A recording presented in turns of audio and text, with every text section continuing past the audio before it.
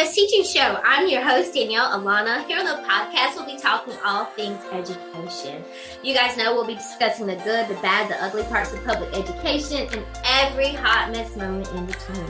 Most importantly, when you join me for a podcast episode, I hope that you leave this space feeling inspired, encouraged, and more confident in yourself and your own teaching abilities.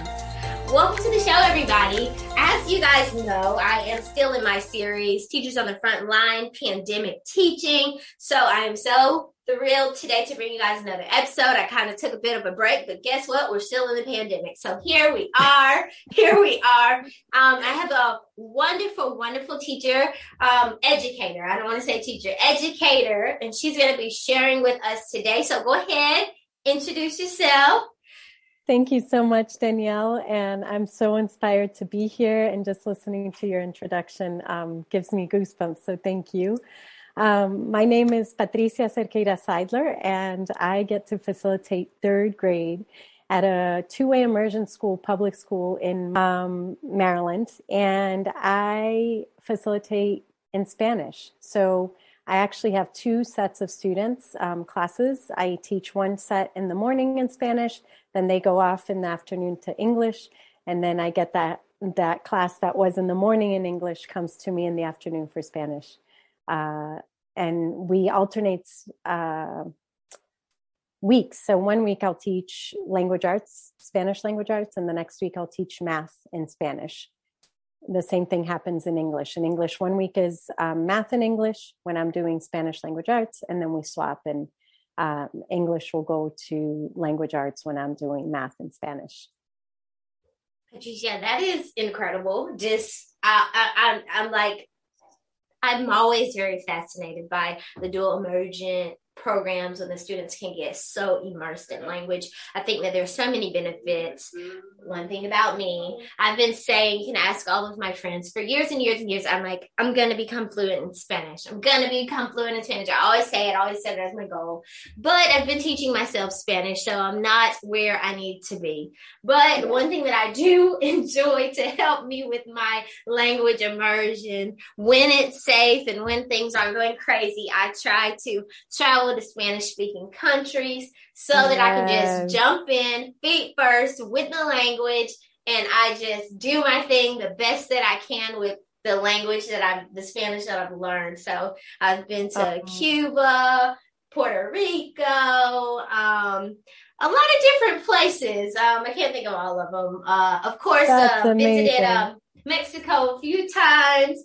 So just really practicing the Spanish that I can. So that's really cool that you are doing the dual language. How do the students handle it? Like, do they pick up on the Spanish quickly? Because you said third grade. I don't know if they previously had the Spanish immersion in like other grades.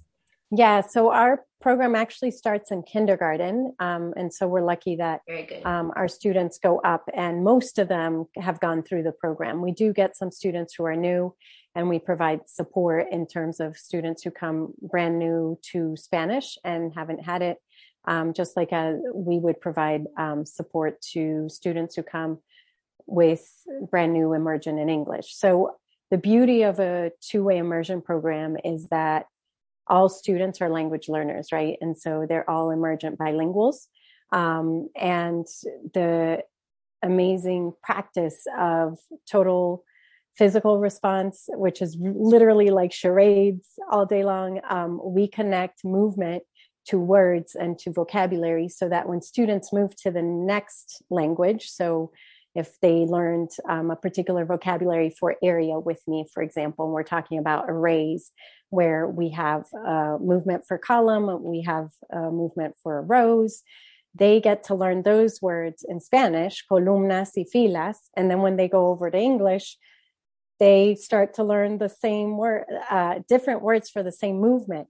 And that really helps to bridge in your brain, make those metalinguistic connections. Yeah, that's with huge. The English and the Spanish. That's huge. And yes. I know you guys can't see us, but she was demonstrating the different signals, the different hand and body movements. And then it's translated when they go to the English class, they can just remember, hey, this side this sign stands for this. Yeah, that's really good to help them to learn that. And it just really sticks with them. I agree that movement piece is really big because some kids, they understand better through the movement. So being able to connect the language and the movement is really, really wonderful. Yes. And then, we do linguistic supports like sentence starters and visual vocabulary that we often provide pretty much daily, whether it's math or language arts. We always try to provide that support so students can feel successful with acquiring the language that they're acquiring, because they are emergent bilinguals. And the other piece that I think is really beautiful about two-way immersion programs is that we're guided by 3 pillars. And one pillar is biliteracy and bilingualism, that we honor that's where we're headed, grade level work. And then the third pillar is social, cultural, and critical consciousness competence. And so everything we do is embedded in social, cultural competence and thinking about systems and taking a systems ideology, right, to the work. So that critical consciousness piece. So all of that really guides what we do. And it really starts with the work that we do with ourselves, right, as teachers. Yeah. So it's been a beautiful journey in that. That is incredible. And there's a lot to unpack there, Patricia. I wanted to ask, are you at a public school or a charter, or what kind of school is it? Traditional public, or what kind of school is it? Yeah, it's a traditional public school, and we are really lucky in our county because our county has invested in bilingual two-way immersion elementary schools. And the hope is that we continue to increase the two-way immersion programs, right, across, I would like to see it across the nation. But it is a traditional public school in the sense that it is in a large school system, and we are getting funded and honored as two-way immersion. Yeah, so. I was also very surprised when you said it was public because of the social, emotional, and cultural piece. Like when you mentioned that you guys are doing that, that's like really incredible because honestly, it's not happening at all places. And the fact that you are doing it, and that's one of the pillars that you guys stand by, is really incredible. Yes, it truly is. Such a blessing to know that we go in thinking about the social cultural competence of students and of ourselves, right? So that self-reflection of ourselves and of how we are doing the work.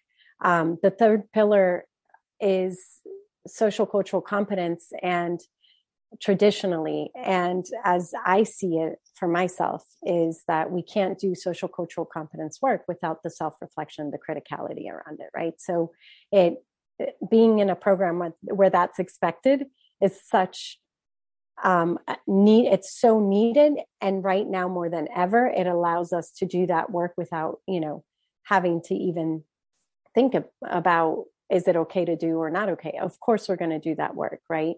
And so to be in a program that is two-way immersion, that allows us to have that as a guiding principle is everything. Now, can we unpack just for a little bit for the teachers who may not be familiar with social cultural immersion? Like, can you unpack what it would look like doing that work with yourself? Because maybe this is new for someone and they feel like, whoa, and that's a lot. Can you unpack it a little bit? Yes. I can unpack it, and everything I'm sharing here has nothing to do with my district, or it comes informed by the professors that have taught us within the district, but it really comes with my construct of this idea that what the pillar is meant to do. This is not just specific to my county, I guess is what I'm saying. Like the guiding principles of dual language instruction comes from the work of so many people who have been doing linguistics in this country, right? And what social cultural competence invites us to do is to go beyond just looking at flags and, foods of different countries, where we understand that our students bring their full selves and all their stories and identities from the different places that they have been, right? And the different places where they have identified with culture. And so as a teacher, what that means for me is that I really believe we as teachers are called up to understand ourselves with our cultures. And then how do we meet the culture and the experiences of our students in their full identities, right? And their full experiences of what that has been. And I can't possibly know that for every single student, right? And so we have guiding questions that help us really get at what does it mean to be social, have social and cultural competence. And it's Dr. Medina, he's on Instagram as well. He's been a key teacher in my journey, where he really invites us to ask these questions of who am I? What do I believe? How do I want to serve? And what are the key pieces that have brought me to this place of serving as a teacher and as an educator, right? And he invites us to that work, as many, I think, teachers in our field have invited us to this work, whether it be like Bell Hooks or Paulo Freire, Dr. Bettina Love, Dr. Goldie Mohammed. They're inviting us to really think critically about who we are and who our students are in their full identity as they see culture and as they see stories that have impacted them as they've walked through, socially in their lives. That is so incredible. And one thing that stood out to me when you were talking, going beyond flags, how many days have we heard, oh, we're going to have International Day, and we show up with just cute food and a flag, but allowing our students to show up in their full selves, their full identity, and also creating that safe space where they feel that they can show up fully as who they are is so, so incredible. And I love those guiding questions that you mentioned, because I think one thing that is going to help our listeners with as they're processing through this, is going to help them to say, okay, this is something that I can do, just in case they haven't been exposed to these teachings that you're talking about. So yes, mind blown. Absolutely. And I encourage, I thank you for that, because I really encourage that part of social cultural competence is this idea that we are forever learning, right? And so when I say beyond flags, like I have flags in my classroom with color flags, like we identify that as a jump off point. That is beautiful. I'm from Brazil, so like everything pretty much I do has to do with, that initial identity. And I think that the more we learn, the more we understand, right? And one key piece that I would encourage is, as I said, Dr. Jose Medina, he's at Jose Medina 1000, I think, on Instagram. He really has so many resources, but so many teachers are doing this work, right? Professors are encouraging us to really do our learning and think through what is our identity, what is our culture. The implications for that for teachers who are in a progression of not yet understanding their own culture, the work is going to be profound, because the system was made for some of us to think we have culture and for other of us to think we don't have culture, right? True. And I think that being in a two-way immersion program and having to explore this really creates it to where we understand that we all have culture, we all have stories, we all have identities. And when we understand that within ourselves and we do that work within ourselves, we're able to really facilitate the work within our classrooms and with our students and welcome their full identities. Yes, incredible. Absolutely incredible. And like you were saying about the cultural piece, I think sometimes, the society wants to define what our culture is, and allowing the teacher to go on that self-discovery journey, if that is necessary, will in part help those students, because also students are dealing with that as well. The culture trying to define what their culture is and not seeing themselves represented, in different media and different things like that. So it really does go deep, and it's a lot of deep work that needs to be done just around cultural competency. But oh my gosh, I'm loving this conversation.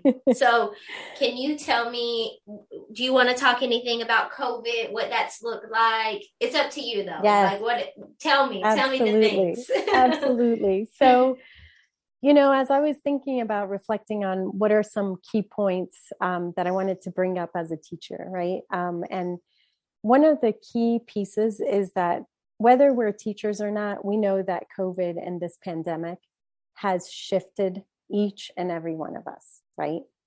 And it has absolutely impacted the way we do things, whether in our personal lives, our professional lives, and beyond, right? And if we see ourselves as non-compartmentalized beings, then we know that we have been changed, right? In many ways. One thing that I noticed from the linearity and the top-down ways of most school systems that are public traditional school systems in this country is that linearity and that hierarchy of top-down policy and power has not shifted much for most of us. Not really at all, honestly. Right. What that translates to, in my understanding, is our ability to innovate and be creative, like we had to be in the Zoom, like we had to be when things shut down. Like here in Maryland, it was like March 13th. March 12th, I was like, oh, let me get the baggies with the scissors and the glue. And we'll be gone for 2 weeks. A week, maybe, yeah. And then all of a sudden I was like, oh, we had no idea. Yeah. And in that time, we are being so creative to adapt. And as you know, as teachers, we are extremely creative, right? We have to be. Yeah. And we exist in these systems that are absolutely not for creativity, not for circular ways, and certainly not for innovation. Yeah. If you think of power and policy. You're right about that, because it's like when the opportunity presents itself to be creative, the educator is getting pushback from the administrative. No, not that creative. No. I actually don't want you to think out of the side of the box like that. So it's like, scripted, and it's terrible. It's terrible because, like you were talking about, it zaps creativity. Right. And I mean, we live in a profession where there is teachers pay teachers, right? Like every day I'm like, wow, that really unfolded as a professional thing. Like teachers pay teachers exists, right? Because we are highly creative people, because we work with children, because we want to do this work. We're passionate. We are silly. We are unicorns. Like we are everything, right? And yet, if you take a step back, and I believe our administrators are as well, I think our district people are as well, but I think we are all in this very top-down linear way that is like policy and power rests the most at the top, like in the very far away place from the classroom. And the really well-meaning policies sometimes, or the thinking behind it that went from, gathered from research that was done, gathered this data. And so it's like, we're going to make this policy. It comes from such a very far away place that by the time it hits the ground, like where we as teachers are the implementers, we, the building level folks, are implementing policy, I recognize that we're implementing policy that's often misaligned with our students and their needs and the essence of who they are. Yeah, it could be completely misaligned, especially if you even get into like the testing craze. But I know that's a topic of a whole nother conversation, but I don't feel like students should be tested to death in the midst of this pandemic. But that was something that was definitely happening. Like, we need to get these scores. We need to check these reading levels. We need to move these kids. We are behind. You must get them ahead. We must catch them up, and it's like almost a lack of empathy for what the students have been through. And even the educators, everyone is experiencing this pandemic, yet we find business as usual. So is it? So that's absolutely it, is we have shifted as, I would even argue as a collective human experience that is, shifted us. It's shifted our children. It's shifted everybody who's along the, hierarchy of our system. And yet how we do business as usual, as you said, has not shifted, because the power of policy is still coming from the same exact place, with pretty much the same structure that is hierarchical and linear. And so you end up having us in school level, right? And I believe in district level, everyone went into the complexity that it was to shift into lockdown pandemic teaching, right? Or reopen during the pandemic. All of that required a lot of creativity and a lot of innovation. And yet what governs outcomes that we want to see comes from policy, right? Dr. Ibram Kendi really informs us in terms of like what the outcomes are not determined by people, it's determined by the policies we've put into place.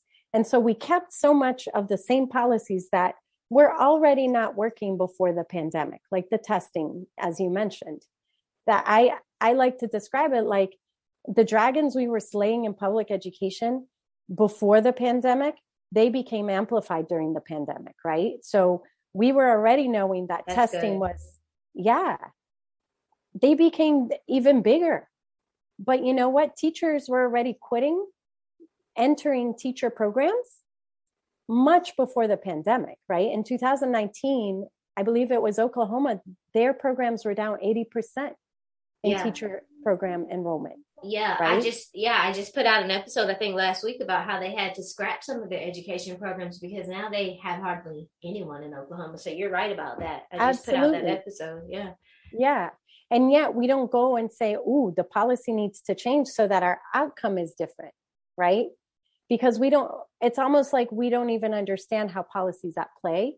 But I think this is the moment, the part where I find so much hope is that I really believe this is the moment that as teachers, because we're implementing policy that's so misaligned and we see the outcomes that are misaligned with what the needs of our students are, that this is the moment that we start to see ourselves not just as policy implementers, but really as how can we co-create policy from the ground up, and then kind of flip, or at least, if not make the system a little less top down and a little more, circular, maybe oval. Yeah. So you're talking about making it move on policy. Yeah, I think we got a little bit, the signal got a little cross, but you were talking about making it a bit more sustainable at the educator level, and, what we're doing in our classrooms, how that can inform the policy that's in play at the district or at the head office level, right? Yes, absolutely. And having opportunities to have policy. I mean, how much more research do we need than what's happening at the pulse, right, of the classroom and of the school?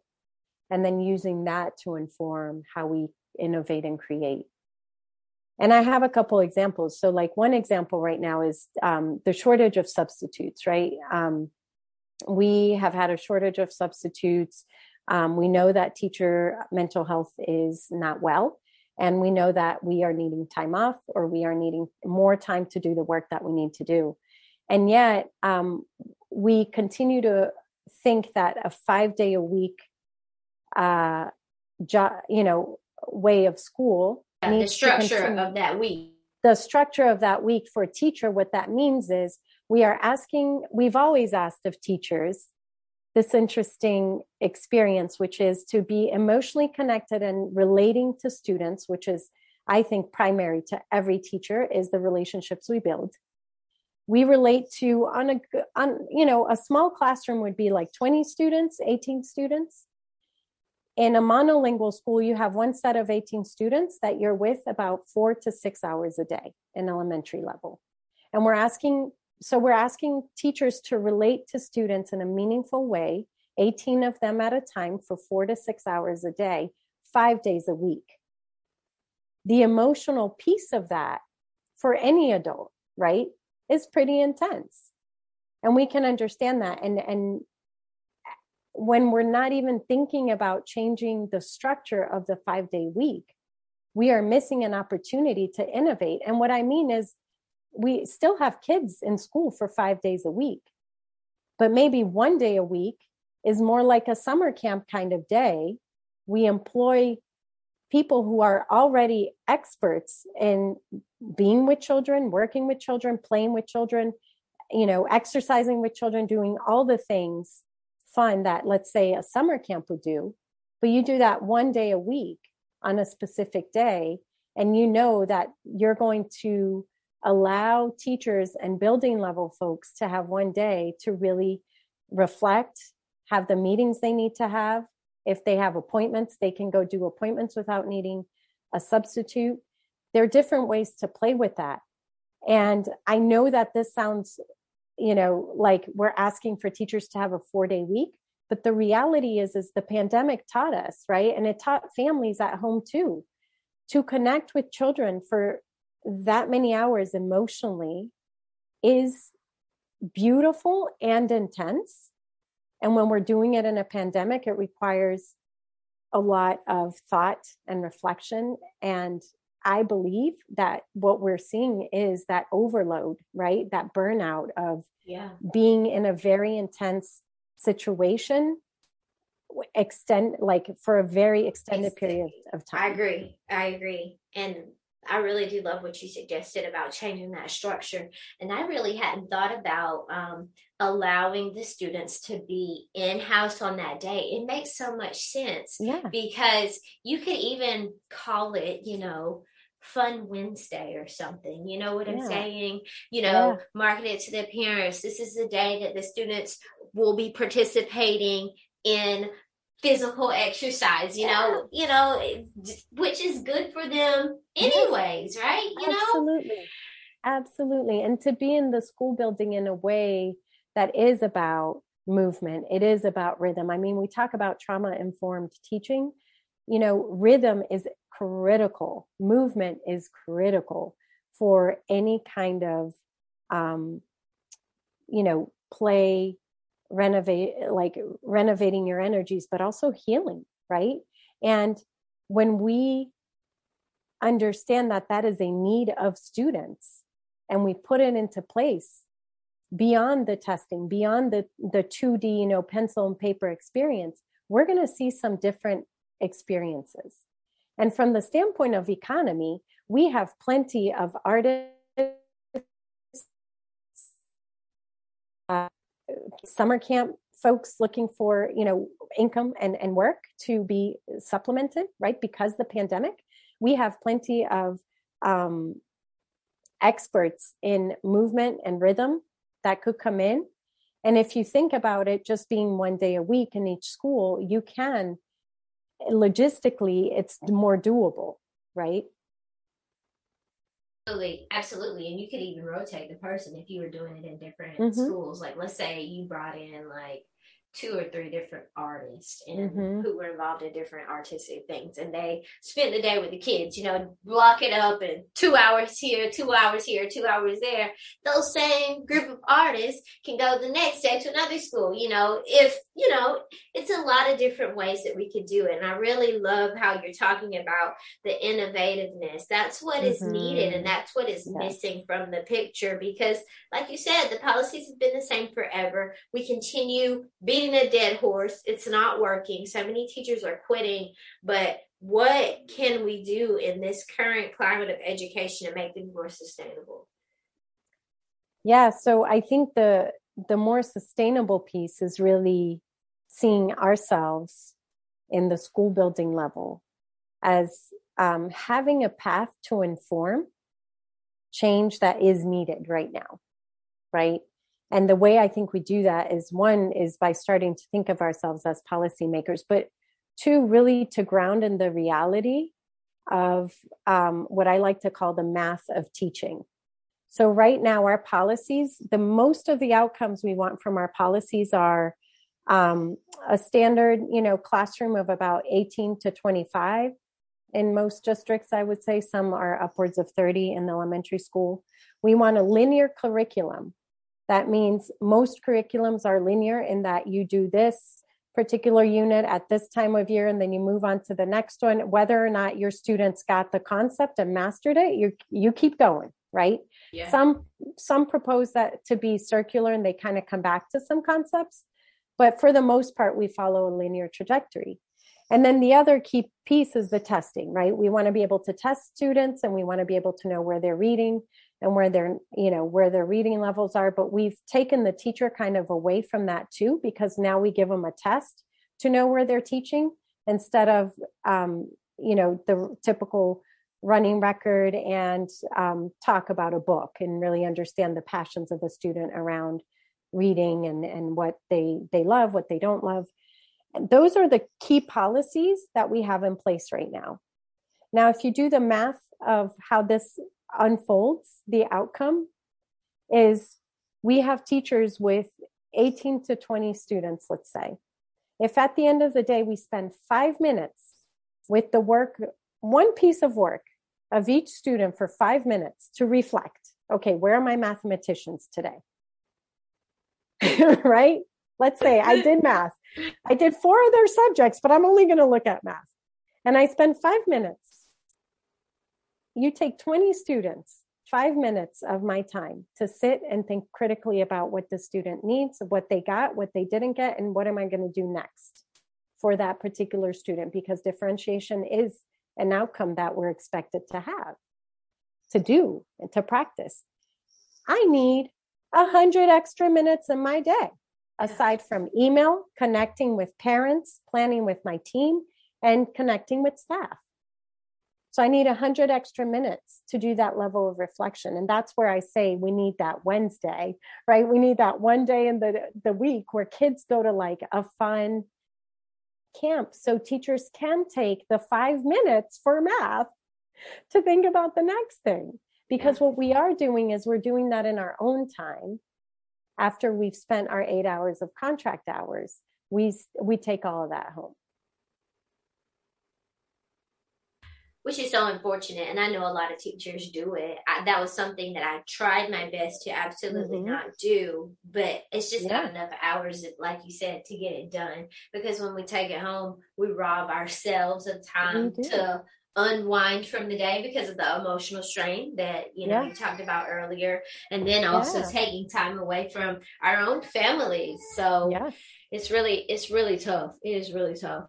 Absolutely. And I don't encourage it. And this has been a year where I don't have to give, right? Like I'm done. I do my work. I do my work fully, intentionally, and connected when I'm there. And then, yes, for us to be well with our families and for us to be our whole selves, we need to be able to walk away as well. But our policies are completely misaligned with the fact that we are doing this work while also being fully human and doing this work because it is a work of service and it's a work of love.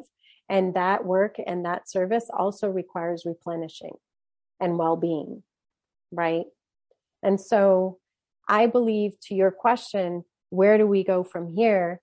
I believe we need to be collective at the ground level, partner up, because the risk is too great to start, doing it ourselves in our own classrooms a lot of times. And so if we can partner up with teachers that are thinking about innovation, thinking about, as we are, and we find that collective of like, okay, I'm thinking this, how are you feeling about this one particular ask that we were, this policy that we were told to do?